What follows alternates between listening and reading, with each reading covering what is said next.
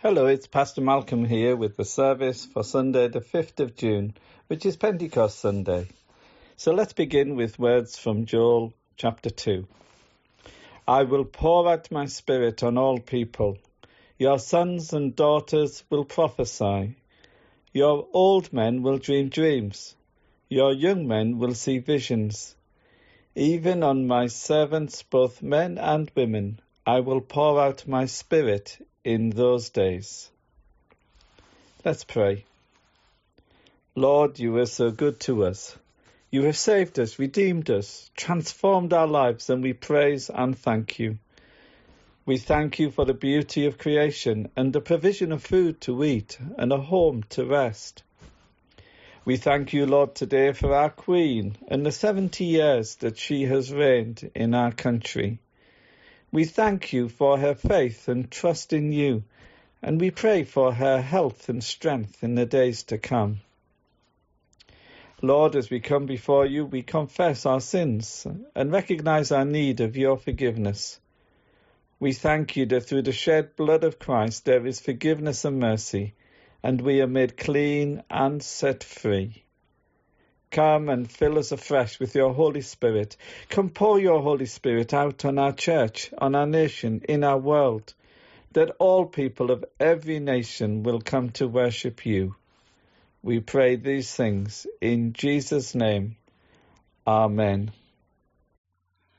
Holy Spirit, living breath of God, breathe new life into my willing soul.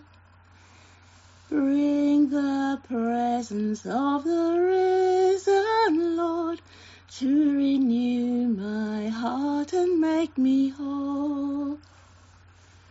Cause your word to come alive in me. Give me faith for what I cannot see. Give me passion for your purity. Holy Spirit, breathe new life in me. The reading is from Acts chapter 2 and from verse 1. When the day of Pentecost came, they were all together in one place. And suddenly a sound like the blowing of a violent wind came from heaven and filled the whole house where they were sitting. They saw what seemed to be tongues of fire that separated and came to rest on each of them.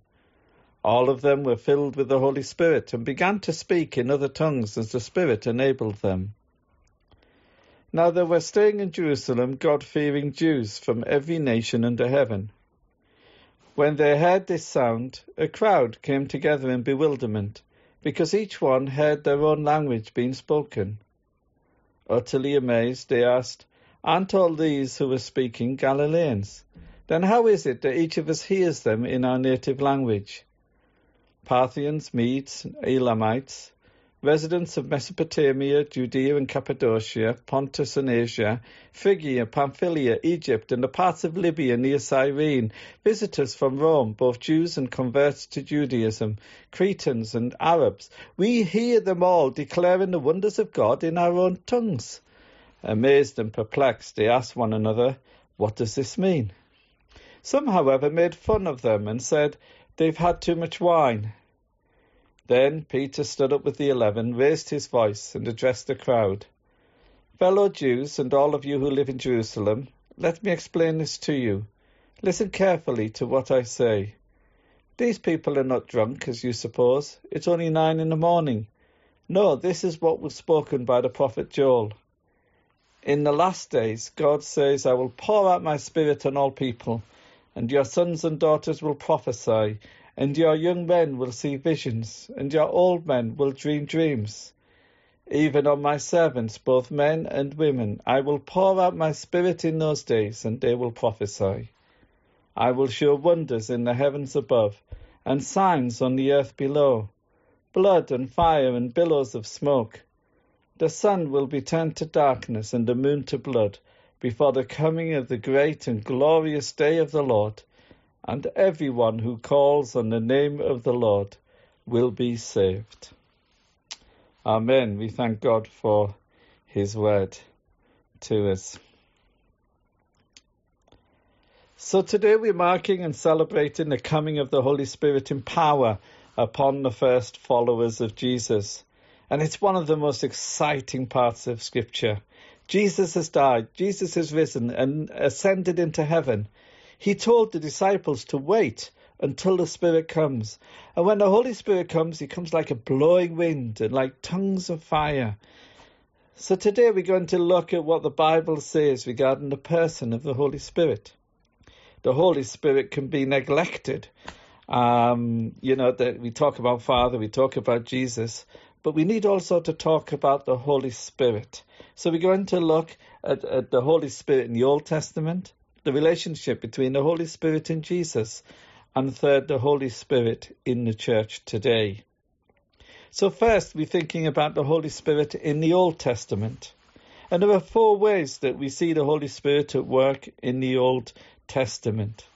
In the first place, we see the Holy Spirit co-creating with Father and Son in Genesis. The Hebrew word for spirit is ruach, which means wind or breath. It is the word used for God breathing and creating, shaping activity in creation. In Genesis chapter 2, verse 7, we read, "Then the Lord God formed a man from the dust of the ground, breathed into his nostrils the breath of life, and the man became a living being." And in Psalm 33, verse 6, it says, "By the word of the Lord the heavens were made, their starry host by the breath of his mouth."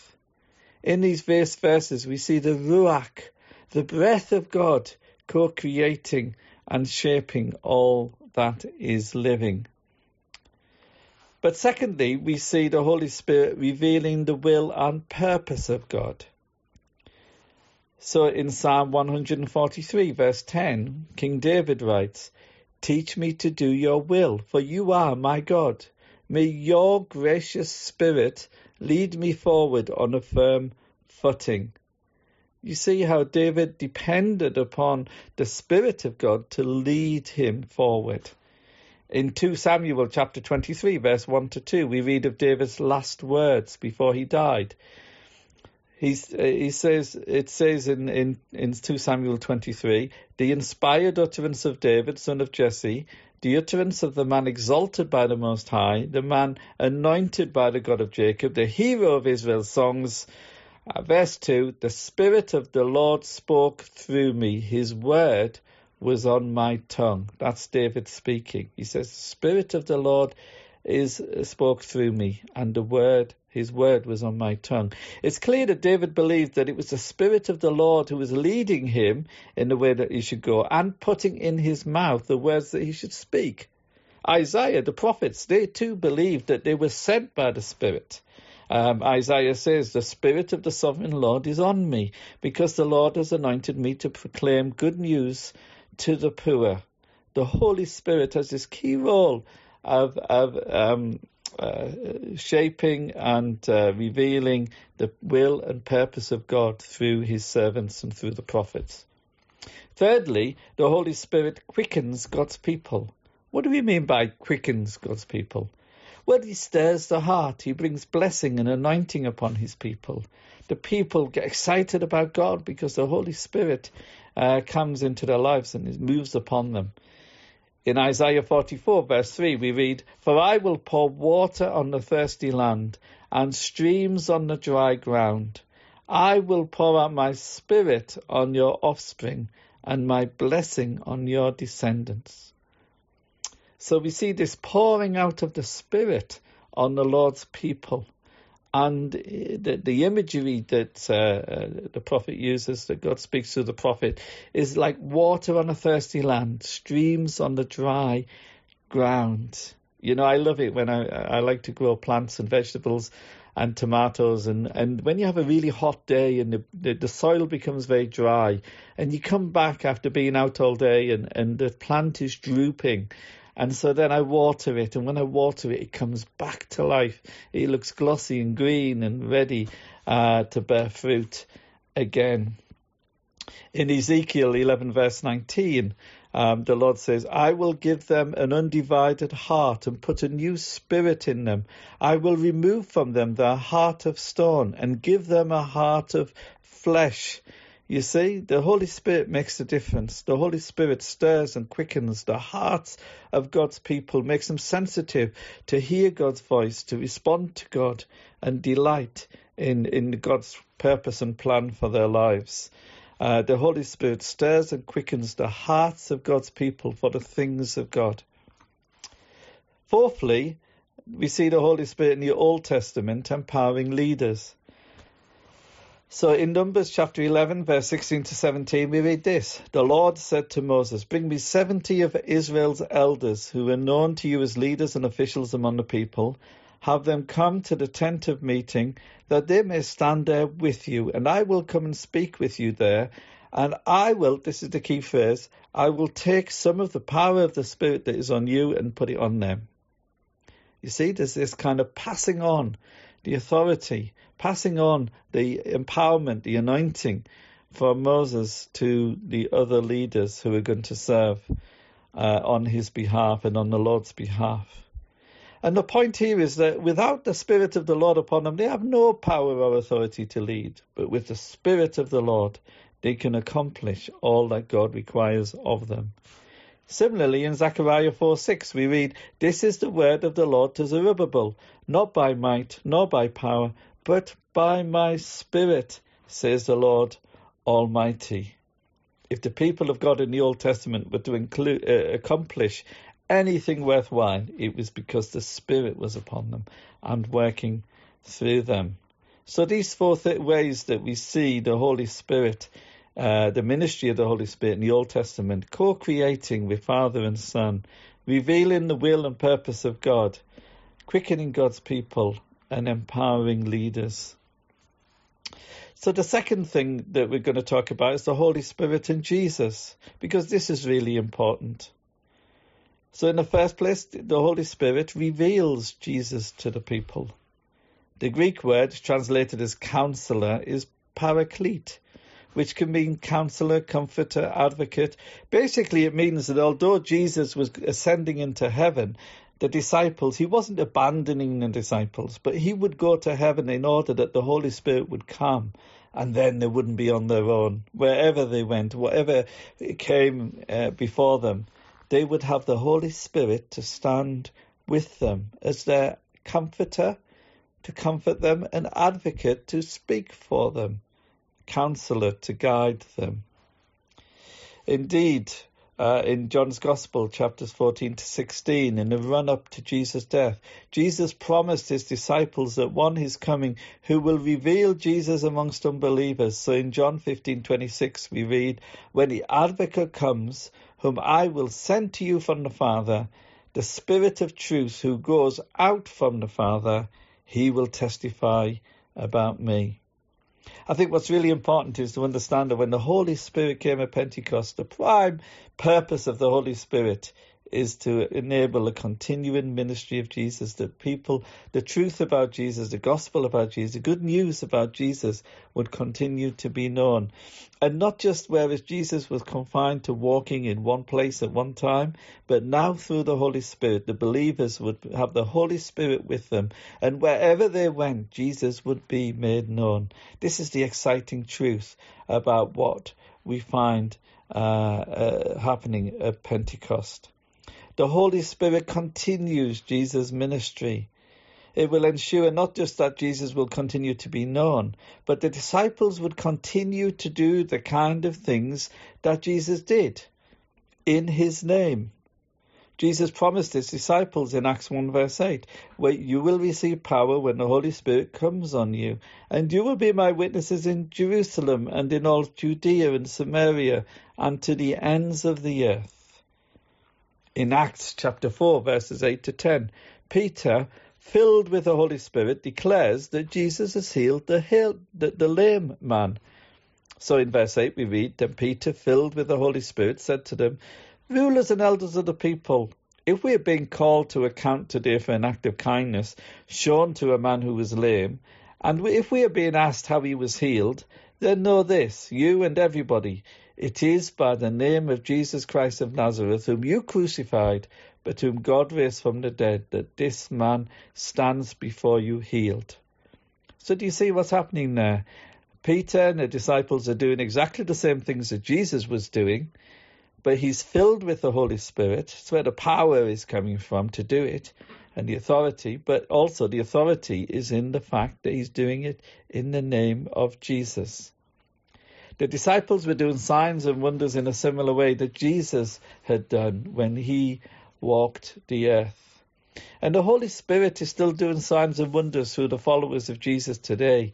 These things happen not to build up the ego of the healer or the miracle worker, but to point people to Jesus and the Father in heaven, the God for whom nothing is impossible and before whom every knee shall bow. So we looked at the Holy Spirit in the Old Testament. We've looked at the relationship between the Holy Spirit and Jesus and how the Holy Spirit continues the ministry of Jesus. But thirdly, we're going to look briefly at the Holy Spirit in the church today. And there are 4 ways again that we see this happening. Firstly, the Holy Spirit enables the unbeliever to be born again. In John chapter 3, verses 3 to 8, when Nicodemus, who was one of the ruling council of the Jews, comes to speak with Jesus in the night, we read, Jesus replied to Nicodemus, "Very truly I tell you, no one can see the kingdom of God unless they are born again." Nicodemus asked Jesus, "How can someone be born again when they are old? Surely they cannot enter a second time into their mother's womb to be born." And Jesus answered, I tell you, no one can enter the kingdom of God unless they're born of water and the Spirit. Flesh gives birth to flesh, but the Spirit gives birth to spirit. See, it's important that we can't become a believer unless the Spirit first moves to open our eyes to see Jesus and all that he has done for us on the cross. This new beginning, this new birth, this rebirth, it requires both the move of God's Spirit on our life and the response of a repentant heart. For us to receive and be transformed by the power of God and be born again. But being born again is what is required of us, and it is what is accomplished when we open our hearts to the Spirit of God to reveal Jesus to us. Secondly, the Holy Spirit is the presence of God in the believer today. At Pentecost, Peter promised the new believers that when they repent, they will receive the Holy Spirit as a gift. Acts chapter 2, verse 38. Peter replied, "Repent and be baptized, every one of you, in the name of Jesus Christ for the forgiveness of your sins, and you will receive the gift of the Holy Spirit." Indeed, Paul later said that your bodies will be a temple of the Holy Spirit. 1 Corinthians chapter 6, verse 19. As they were standing in the temple courts, it was amazing to find Peter saying to the new believers, in the temple in Jerusalem at that time, that was where people came to expect to meet with God, where the presence of God was, in the Holy of Holies. But now Peter is saying to them, this is a new thing. This is new wine in new wineskins, because the Holy Spirit has come and will be in each one of you. Your bodies will be temple of the Holy Spirit. You are not alone. He is with you. So the Holy Spirit is the presence of God in the believer today. Thirdly, the Holy Spirit makes us fruitful. The Apostle Paul affirmed the role of the Holy Spirit, saying, "Those who live according to the flesh have their mind set on what the flesh desires, but those who live in accordance with the Spirit have their mind set on what the Spirit desires." You see how the Holy Spirit changes our thinking, changes our mind, changes our heart. We no longer want to do the things we did before we became a Christian. We change from the inside out. We now have new desires. We want to glorify God with our lives. We want to live for Him. We want to serve Him. We want to serve the people around us. We want to be a blessing for Him. We don't want to accumulate things. We want to give away things. We don't want to, promote ourselves. We want to promote Christ in the world. We change from the inside out. In Galatians 5:22-25, Paul says, "But the fruit of the Spirit is love, joy, peace, forbearance, kindness, goodness, faithfulness, gentleness, self-control. Against these things there is no law." He goes on to say, since we live by the Spirit, Let us keep in step with the Spirit. And then fourthly, so the Holy Spirit in the church, we talked about the Holy Spirit enables the unbeliever to be born again. We've seen how the Holy Spirit is the presence of God in the believer today. We've seen how the Holy Spirit makes us fruitful, the fruits of the Spirit. Our character is transformed. And fourthly, the Holy Spirit makes us effective as a church. Paul teaches us about the fruits of the Spirit, but also teaches about the gifts of the Holy Spirit, gifts that are given and anointed by the Holy Spirit for the building up of the church. Some churches believe that the gifts of the Holy Spirit ended with the apostles, but the Bible teaches very clearly that the believers in the early church should expect to see the gifts of the Holy Spirit exercised in their gatherings and when they go out in mission. So in 1 Corinthians 12, verse 4 and 7, we read, "There are different kinds of gifts, but the same Spirit distributes them." Verse 7, "Now to each one the manifestation of the Spirit is given for the common good." Notice what it says there, "Now to each one the manifestation of the Spirit is given." It means everybody is included. If you're a believer, you're in this place, and you're in this church, you have a manifestation of the Spirit. The Spirit has given you a gift to use in the church for the common good. They're not for selfishness. Paul speaks of the more dramatic gifts such as healing and tongues, but we don't use them for ourselves, we use them to bless others. He also talks about less dramatic gifts such as administration and teaching. All of these gifts are given by the Holy Spirit. They're essential for the disciple-making ministry of the church and the mission of the church today. So you can see in our study today how important the Holy Spirit is throughout the Bible and in the church today. We must open our hearts to the Holy Spirit. We must let him shape us, let him take control of our lives and allow him to build our church. If we live our lives without him, we're living in our own strength. But if we attempt to build a perfect church without him, it will be a purely human construct. We must pray, "Come, Holy Spirit, have your way amongst us today." Amen.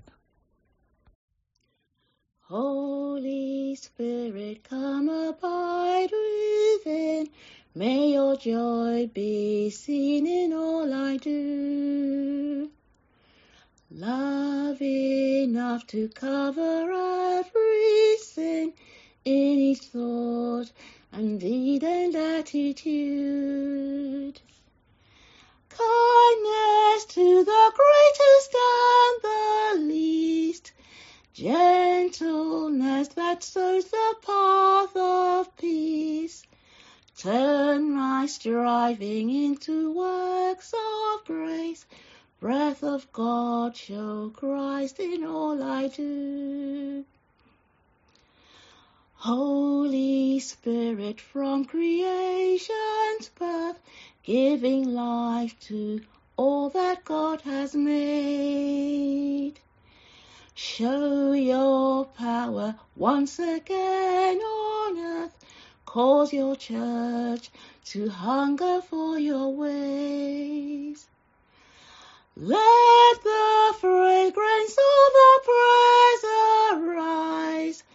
Lead us on the road of sacrifice, that in unity the face of Christ will be clear for all the world to see. Thank you, Gloria. So let us pray. Almighty God, on this Pentecost Sunday, we thank you for the gift of the Holy Spirit. Help us to open our hearts to him today. Help us to see the things in our lives that need to change today. Come, Holy Spirit, and bring healing and renewal in my life today. We pray these things in and through Jesus' name. Amen. Thank you for joining us today. I pray that you will have a blessed week. Let's finish with the grace together. The grace of the Lord Jesus Christ and the love of God and the fellowship of the Holy Spirit be with us all, now and forever. Amen.